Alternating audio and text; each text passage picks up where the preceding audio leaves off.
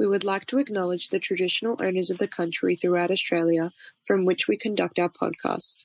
We would like to pay our respects to their elders, past, present, and emerging.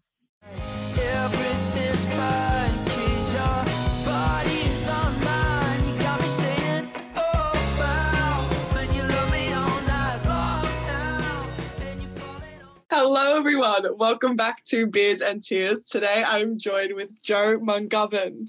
How are you today? Very good, you nailed it. Thank you. So what have you been up to today? Just lots of albumy stuff, like lots of press, and just getting ready to release this thing on Wednesday, so it's very exciting. Fun. And so you've been making music for a little while now. Do you remember the moment that where you realised it was something that you wanted to pursue, I guess? Yeah, well, I think I remember the first time I ever listened to the Bon Iver album, Forever Ago, and after hearing that album, I was like, I kind of want to do this. Like that made me feel pretty good after listening to that album. And I was like, if I can make something that makes other people feel the way that album made me feel the first time I heard it, then it was like, that would be a pretty good feeling. So yeah, sweet. I think that was it. Yeah, so it would have been like 2008 or 9 or something. Cool. Who are your other inspirations, like besides Bon Iver, however you say it? Oh, it's so many. I love listening to such a wide range of music, anywhere from like Fat Freddy's Drop. I love a lot of Moldy reggae. I think they make incredible reggae over there. To like Yoet Beving, to Leslie Feist, to Paul Simon. I don't know. I love to listen to a wide range of music, and I kind of draw inspiration from all of it, I think. Nice. And so you released some tracks earlier this year, including like that, Lemon and Lime, Soaking Up the Sunshine. Which is your favourite of the released tracks so far, and why? Oh, it's so hard to say. We just the band and I just did some album preview shows back at the end of October, and like playing the songs live, it like gives you a new appreciation for the older ones, because like you're working on the newer ones. But I think maybe Lemon and Lime. I really like that song. I think that's probably one of my favorites on the album, and I mean I like all of them, but yeah, it's hard to say. Yeah, especially when you spend so much time making music, it's like you can get so deep into it. And I think because I released those songs earlier in the year, so it's kind of like giving me the space to not have to think about like mixing them and hearing them all the time. So it's like nice to now just to be able to kind of appreciate it. Yeah, for sure. And so Like That is your most recent one. What is that track about? Well, the whole album is kind of about a girl that I met in when I was touring in Europe back in 2019. And yeah, just a crazy story. She kind of ended up, I met her after a show in Berlin, and she cut my hair at like 4:00 in the morning after the show, and then ended up coming on the rest of the European tour with me. And then I came back to Australia, and she flew over here, and we went on a road trip. And then, but that's when COVID kind of started. So we had to get her back to Germany. And I wrote this song after that, and it's just kind of a song about reflecting about the time that we spent together. And the whole album's kind of about slowing down in COVID and just reflecting on the past years of touring, because I haven't really had the time to do that. So it was nice to like just have that time to be able to look back and reflect rather than just keep moving. And yeah, for sure. Are you still in contact with her? No, unfortunately that fizzled out. But, that ship sailed. Yeah, that's it. Fair but enough. Well, a new day. I know, it's a bit of an Almost Famous. Have you seen the movie Almost Famous? I haven't, no. Oh, you should watch it. It's really but yeah, they're like, there's this like little journalism kid, and he ends up going on tour with this band in the 70s because they just. Oh yeah, I'll check it out. Sounds good. Yeah. So I'm just going through. I have a drink here. I'm just going to crack it. Oh yeah, crack it open. I've got like a ice matcha, like a half drunk ice matcha. Here happening. What are you drinking? I am on the Young Henrys. Oh, beauty. These tracks, I'm assuming, will be on the upcoming album, Flower in the Weeds. Mm-hmm. I like this title. Where did it come from? How'd you come up with it? Thank you. It's the lyrics from one of the songs, but I feel like when I was listening back to the album, I was like, that line in that song encapsulates the concept of the whole album so well. As the album was kind of my like bury my head in the sand, a sort of attempt of like just ignoring everything to do with COVID and just trying to focus on the good things in life, because I feel like if I did go down the path of kind of writing songs about the anxiety that COVID invoked and that kind of thing, that it could have been, I could have gone down a pretty dark hole. So I was like, no, I'll just start writing songs about life and, you know, watching the sunset and just all that kind of good stuff. And so I felt like it was kind of, you know, that was my flower in the weeds. Like, it was just a shit show, but like I was just trying to focus on the flower and just, I guess that's where it came from. Yeah, cool. I mean, there's only so many songs you can write about being stuck inside life. So I feel like you chose the right pathway there. Yeah.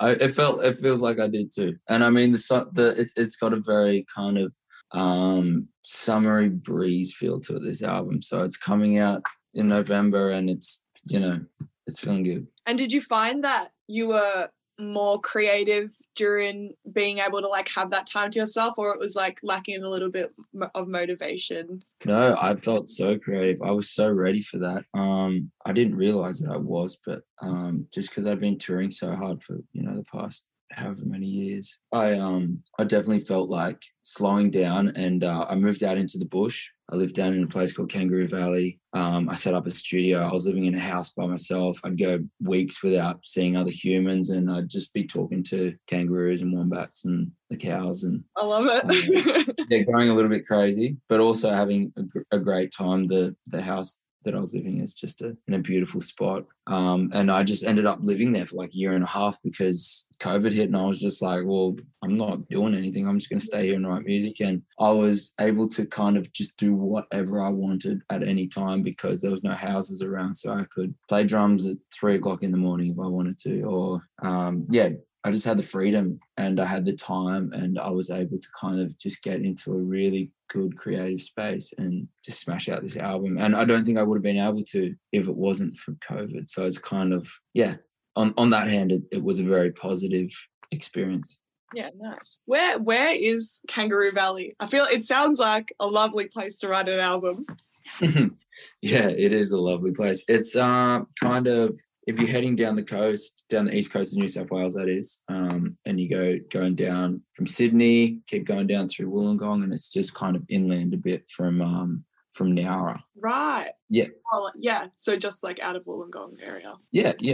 Cool. So this album, how many tracks are we looking at? 12 tracks. Cool. And did you have any influences? Did you even listen to music while you were writing the album, or was it strictly just album music? No, I wouldn't say I didn't block everything out, but I think I kind of, I there's nothing that I can say directly influenced it that I know about. I mean, I think subconsciously you're always absorbing different things, and I feel like I'm constantly just getting ideas and hearing things, and even things people say or a melody I hear in my head, it just kind of pops up. It obviously stems from somewhere, but I couldn't tell you an exact reference of something that inspired the album. Cool. I think because I've been working on music for so long, it's like everything kind of, you know, you just get a little taste of everything and you just kind of roll with that. So and so it's been a little while since your last album was released. Mm-hmm. How does it feel putting another album? This is actually my first album. So this is your first album? Yeah. What was the other one? I've done a bunch of EPs before, so it's probably one of those. I did do a 9-track EP, which a lot of people thought was an album, but yes. I didn't feel like it was an album because it wasn't kind of, it felt just like a collection of songs rather than a flowing thought. I like that idea of that because I always wonder about albums, because for me, I like albums with like story, you know, like you listen to it and there's like, you know where you're going on a bit of a journey. And then I like the fact that EPs are kind of just like some songs, like they don't have to necessarily all be together, but they're just for sure in an area. I think they both have their space, definitely. Yeah, cool. Okay, well, first album, that's even more important and more crazy. How does it feel putting out a debut album? Feels great. I'm very excited. I've always wanted to release an album, and I'm really stoked with the one that I've made. So yeah, feeling really good. Excited to release it, get it out, hit the road, play some shows over summer, and yeah, just get out there and do the music thing again. Yeah, nice. Have you got like a little release day party or / celebration planned? Yeah, there'll be celebration. Yeah. But I'm going to hit the road on the weekend, starting a tour. It's called Breakfast with Joe tour, and I'll be playing at a different cafe every morning up and down the east coast of New South Wales. Nice. That sounds awesome. Yeah, it should be good. I initially wanted to do the full album tour with the band and the national tour, but obviously I had to push that back till next year. So this is kind of my temporary answer to playing shows. Yeah, sweet. Where would you want to play if you could go and play along? I can't wait to do the national tour and hopefully head over to Europe and get touring over there again. Yeah, nice. So what would you say is different, the process of making this album? How would you say it was different to sort of your EPs and your previous works that you've done? I don't think it was too much different as far as what my process was with making the songs. I think it was just more that as I said before, that I had the time to reflect on the past few years. And I felt like in the past, it's kind of just been dribs and drabs of songs where I've had time in between tour to grab that idea and turn it into something and then go away and come back and do that again. So it's kind of been like, I guess it hasn't felt like a continuous thing. And even though some of the musical ideas and concepts came for this album came to me a long time ago, I had that sort of year to be able to flesh them all out in the same period where I was kind of having the same approach to songwriting and using the same kind of sounds with the way that I was playing and the way that I was singing. And yeah, and I just feel like in the past it's the songs have come to me in a different kind of time. But now I had time to be able to do it all just in the same sitting. It kind of felt like, yeah, more of a holistic album approach. Yeah, for sure. Yeah. So, do you have a favorite song on the album that isn't out yet? There's a song called Stella that I really like. I think that's probably my favorite one that hasn't been released yet. It's hard to say. I kind of feel bad when I like choose a favorite one. Yeah, it's like picking a bad for the other ones. No? It's like I still like you guys too. Yeah.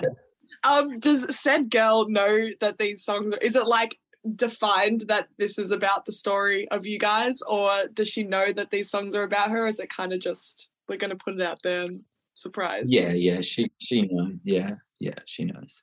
Cool. I think there's one song she hasn't heard from it, but yeah, she does. She's aware. Oh, that's good. Was it a nice response? Yeah, I mean, well, I wrote these songs when we were still in contact. We were doing the long distance thing, so it was kind of interesting time. But I would show her the songs. Cool, lovely. And so you've played many shows and festivals, etc., and you've got more coming up. What I like to kind of end the episodes on is a horror story where kind of everything went wrong, nothing, like just shit hit the fan essentially, and then a really happy memory where it was like your favorite gig ever. Oh god, after a show in Paris I had my gear stolen once. That was pretty bad, but then luckily I had so many good friends that sent me gear and sent me things to play with, and I kind of just put out a post online and I was like, can someone help me? Like I've got no gear and I'm kind of stuck in a foreign country. But that was horrible. But I think like I was super lucky to have some friends over there that would mail me different things that I needed, microphones and pedals and leads. And a great memory. Oh, I've got so many great memories. It's hard to just pinpoint one. I think it's like I like it when, you know, your friends come to your gigs and it's just like it's a good feeling.